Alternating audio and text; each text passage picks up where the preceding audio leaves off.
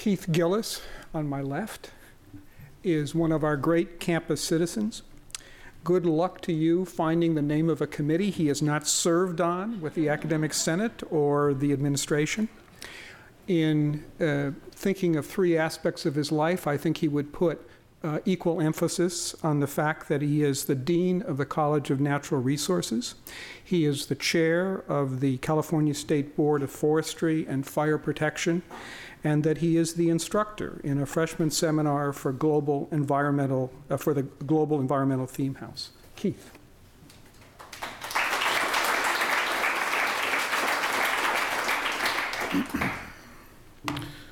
So I chose a poem that I read long after, for the first time, long after I'd made a decision to go into an academic career in forestry, which was not where I thought I was headed originally.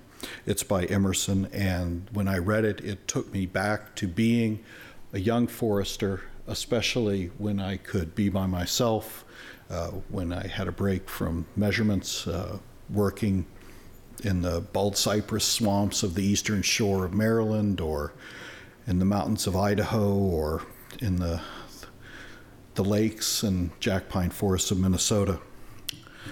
The Rhodora.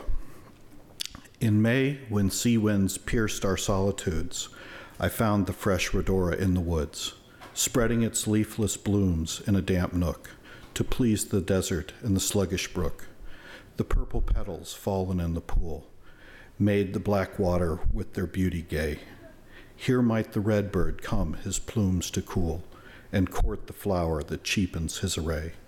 Rhodora, if the sages ask thee why this charm is wasted on earth and sky, tell them, dear, that if eyes are made for seeing, then beauty is its own excuse for being.